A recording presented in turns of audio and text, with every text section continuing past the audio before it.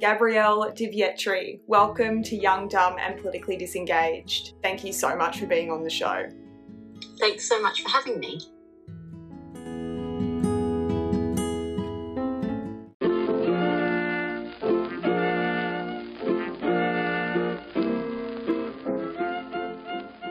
First and foremost, I wanted to congratulate you for not only your success following the City of Yarra's 2020 local government election, being elected as a Greens Councillor, but also for your recent appointment as Mayor. That must have been a really proud moment for you. Yes, thank you. It was. It was unexpected. I was taking a leap going into local government, and then I was told I'd have the support of my colleagues if I nominated as Mayor, and so I put myself forward, and it was certainly not the plan, but I'm very honoured and excited to be here.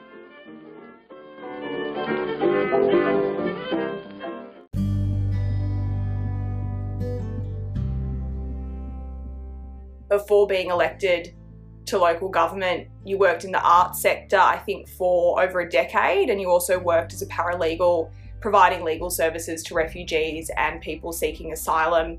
And you've got a long history of community activism and being involved in creating collaborative community projects for social change, human rights and climate change, among other issues as well.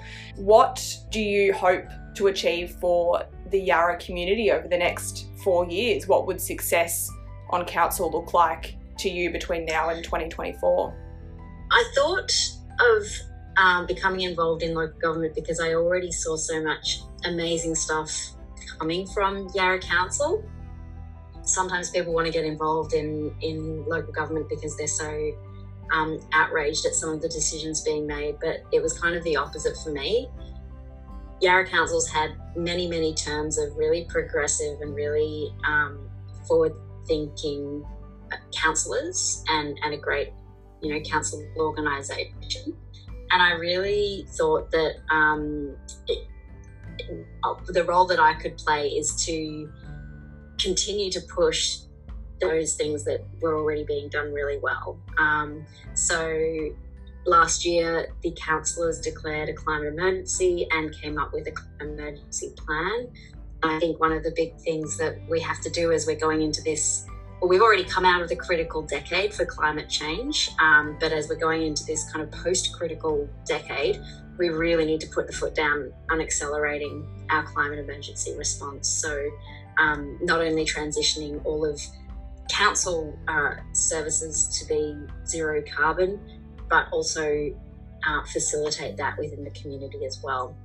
So I think you can only do that with a really dedicated, really deliberate leadership. And I think that's the kind of leadership that, especially having elected 5 Greens on council, that we'll see this term. And then our climate emergency response is something that touches all sectors and all departments.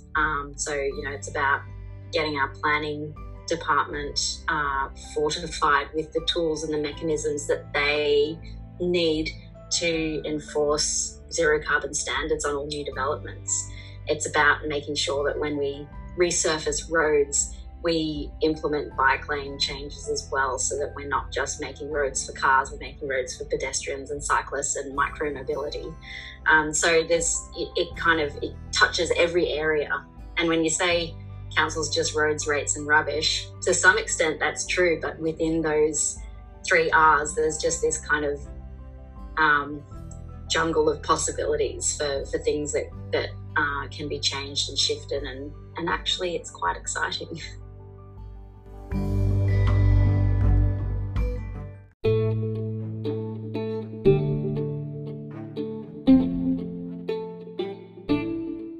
Local government is really the most accessible form of government. It's the one that's closest to the community, that your councillors and mayor are very accessible, and the council meetings. They're kind of like a mini parliament, but they're also not, because people can come in Yarra and ask a question, make a submission to any item, to be heard and listened to directly by the people who are making decisions. And so if there is anything in your local area that you would like to see change or happen, or that you're not happy with, or that you're really happy with, we also like to hear from people who are happy with things, then please do get in contact with your local council, whether they're Yarra or somewhere else. They're there to listen to you, and I'm sure they'd be happy to hear from you.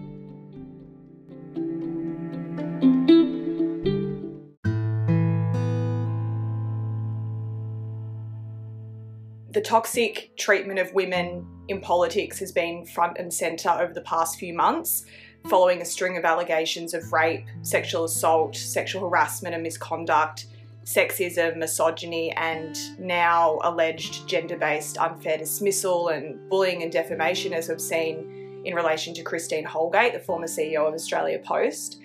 In your view, is there an endemic culture of toxic masculinity in politics? As a newly elected female politician, what's your experience been like so far? And what's your advice to other women? Why should women, especially young women or LGBTQ plus women, culturally diverse women, why should they run for public office? Yeah, it's a really good question, and absolutely I think there is a kind of endemic toxic masculinity that oppresses women and men as well, that oppresses all of us really, and it's not just in politics, but it's in it's kind of pervasive in our society, in all workplaces and outside the workplace as well. Obviously, the things coming out of federal politics at the moment are just sickening, and it's just so disappointing that in 2021 women are still struggling to be heard and to be believed. I think that there's a report that's come out about the same kind of issues in local government. I'd have to check what that title is, but it shows that problem is just as prevalent in local government as it is in other sectors. And I think that being a woman at any level of government is really difficult for those reasons. But I also think that that's why it is so important that we put ourselves forward, because I was only moved to see myself in that position, in a potential position of leadership, because of the women that came before me, because of seeing how fierce and seemingly fearless and inspiring other women are in leadership. And so that is what really spurred me on. And so I think that I have a role in hopefully being able to do that for women after me, and to tread this path so well that it becomes easier and easier for women, for queer women, for people who see themselves in what I represent, to be able to see themselves in a position of leadership. But it is really hard for women who occupy other intersectional identities, women who are different from different cultural and linguistic backgrounds, trans women, queer women, women who experience some kind of other marginalisation or disadvantage. Single women like single parents who are women. Like, it's just, especially at a local government level, and because the remuneration is just so disparate to the amount of work that needs to be done, it actually is prohibitive for people who are not, who don't own their own homes, who are not, secure and comfortable in their domestic and financial lives. And so I think that really needs to change to actually support the shift in representation that the state government is saying that they want to see in local government.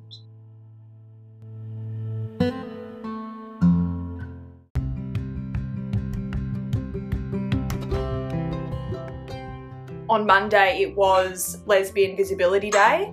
and you were one of the political guests for a Facebook Live Q&A video, a Zoom panel discussion for the Victorian Pride Lobby, talking about LGBTQ plus women in political office and what lesbian visibility means to you. And yeah, I watched that. It was really interesting, and I think you spoke really bravely about who you are and sharing your story, your personal journey as a queer woman in leadership. And you spoke about being really proud to stand for and celebrate the fluidity of sexuality and gender. Yarra City Council has a long history of promoting equal rights for its LGBTQIA plus community. It's a really vibrant and inclusive part of Melbourne. And you mentioned on the panel, and I researched afterwards in the old council plan, over 5% of Yarra's families are same-sex couples, which is significantly higher than the state figure of just 1%. So it's a big part of the community in Yarra.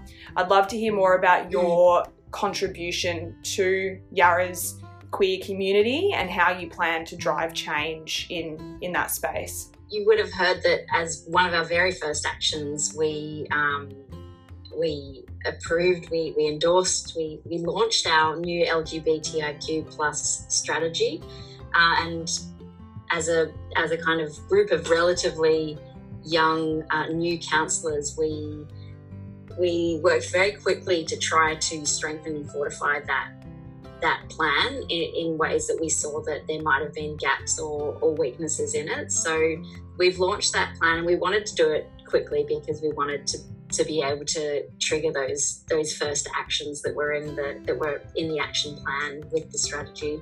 And I think one of the most important things that we did was just bring forward the establishment of an LGBTIQ plus advisory committee.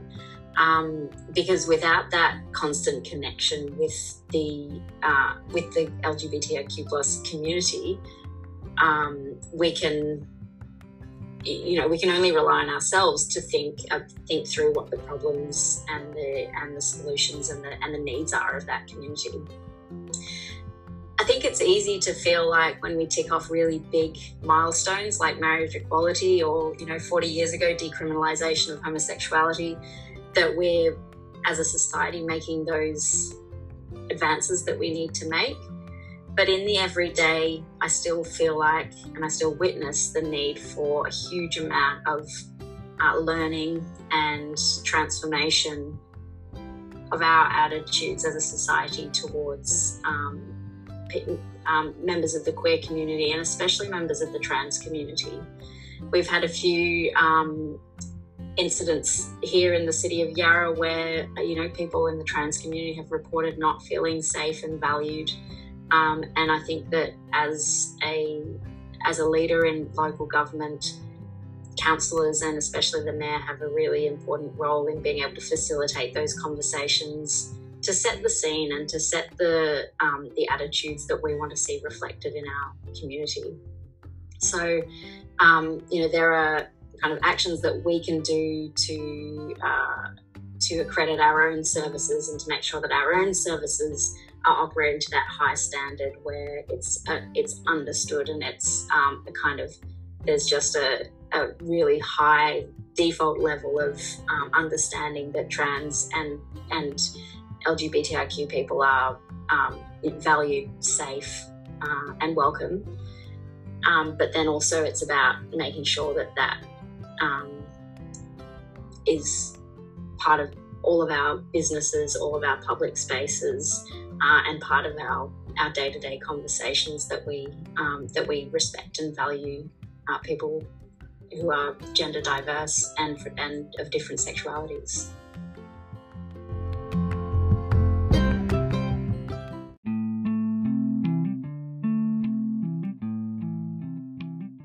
You sort of touched on this earlier, but specifically last week, PM Scott Morrison faced criticism after addressing a virtual climate summit convened by US President Joe Biden when he failed to commit to more ambitious emission targets or set clear climate goals for Australia, which was really at odds with the approach of many of the other world leaders who were taking part in that and committed to to different targets themselves.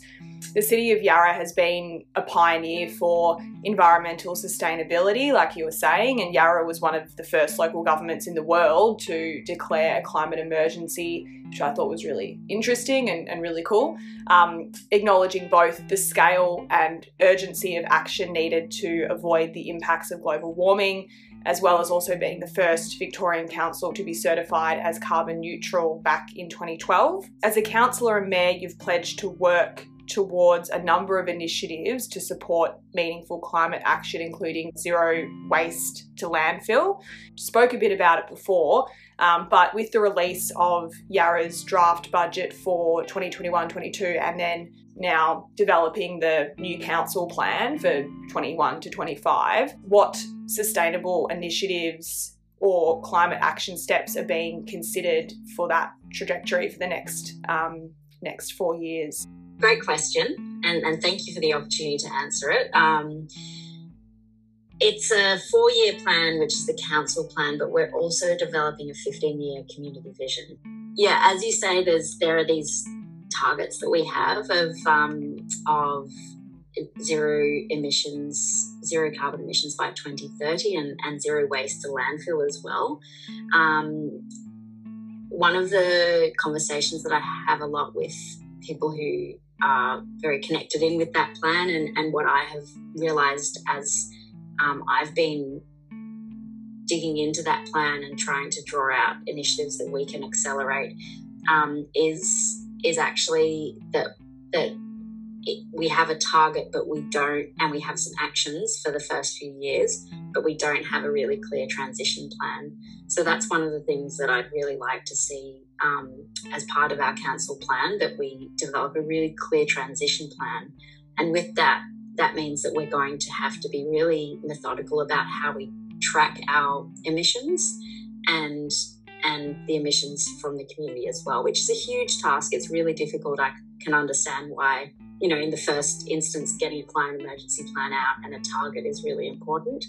But I think that being able to actually measure what we're doing is really, really important and set year by year targets. So some of the things that we've put in our draft budget, which is about, it's on community consultation right now, altogether it's about $3 million dedicated specifically to climate emergency actions and a local transition towards renewable energy. So one of the really exciting things is that we're going to be transitioning our council facilities and especially our swimming pools off gas. While we are carbon neutral, we do still use gas in our facilities, and we use gas to heat our swimming pools, which produces a huge amount of carbon emissions every year. And I think that it's really that important next step for us to face up to that and make that critical conversion, because gas is not a transition fuel. It's a dirty fuel. It's a fossil fuel, and we need to get off it. So we're going to be doing that. We've got a really great package of support for businesses and vulnerable communities to respond to the climate emergency, and community grants for our local climate action initiatives. One of the kind of more boring but really important things in climate action, which I touched on before, is developing a zero carbon buildings planning scheme amendment. That sounds really, really dry, but what it is for everything that's in our planning scheme that controls how we can approve or reject building applications, that's the state government that sets those parameters. And so if we have something in that legislation that says you can mandate that all new buildings are zero carbon buildings, then that will give us the mechanism that we need to be able to enforce that. Because other than that, it's really just a voluntary thing. It's a suggestion from us, and they don't have to do it. So that's something that it takes a huge amount of work and negotiation to actually implement that. We're continuing our transition to electric vehicles. Our passenger fleet is all electric. Our councillors and mayor, there's no more mayoral limousine anymore. We have electric bikes offered to councillors to get around, and we're continuing our transition of our trucks and our tippers and our kind of service and maintenance equipment that we need from fossil fuel powered to electric. And of course, all of our electricity is renewable electricity. We're installing solar panels on 8 of our community facilities. We're improving the energy efficiency of our gyms and our leisure centres. And we're transitioning from diesel and petrol vehicles to cleaner, greener alternatives. So that's a kind of handful of some of the initiatives. And then there's also complementary initiatives which are about green space. We've got over $5 million in creating new and improved open green spaces, and a huge amount of investment, $3.5 million, in improving our bicycle and pedestrian infrastructure. We're launching we did the trial in Abbotsford in 2019, and that's the trial that really exemplified a new kind of waste system that the state government is now implementing across the state by 2030. So all councillors will have to move to a 4-stream waste system. So we have that happening in Abbotsford, but now the rest of the community in Yarra will be transitioning to a 4-bin waste system as of the next financial year.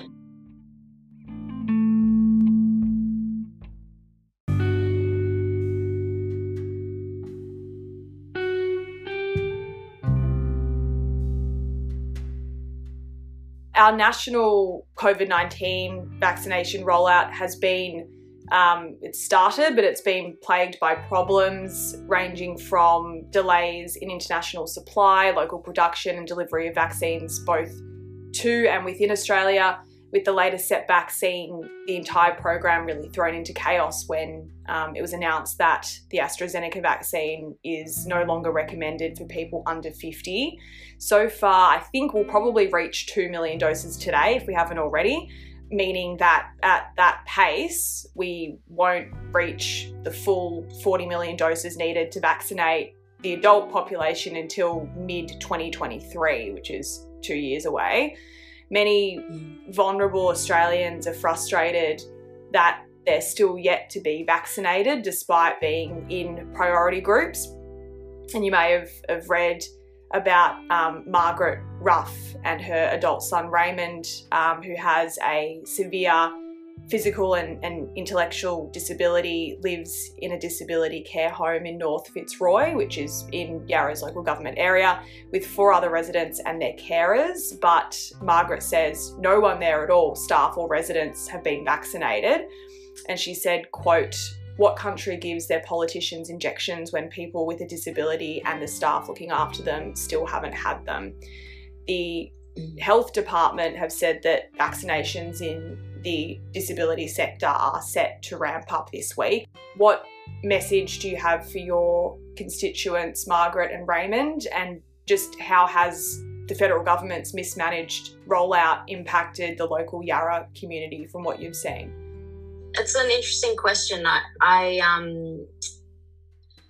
I think that our COVID response here, whenever I speak with our community services sector, our COVID response is less around vaccinations and more around what's happening on the ground. So it's really interesting to bring that perspective in. And I know that the issues with the rollout of the vaccine do disproportionately affect those people who are already vulnerable, and it's really important that that those people receive the protection that they need as quickly as possible. From a council perspective, and the services that we intersect with, like our neighbourhood houses and our food security systems and our libraries, our emergency services department, on the ground, there is just so much work being done still today. And the way that they jumped into action during the peak of the crisis last year was incredible. There were so many moments where Yarra could have been affected by a hard lockdown like what had happened in North Melbourne. But our services coordinated together and supported the communities that needed it most really, really quickly and really well. And that support has not gone away. And so I think that that if people like Margaret and her son are able to reach out to council or have contact with council, for them to lean on us and our wellbeing team and our social team to provide any services that may be lacking while they're waiting for a vaccine, or if they need that support in an ongoing way. And yeah, I hope that they're able to get that their vaccination really soon and get the protection that they need.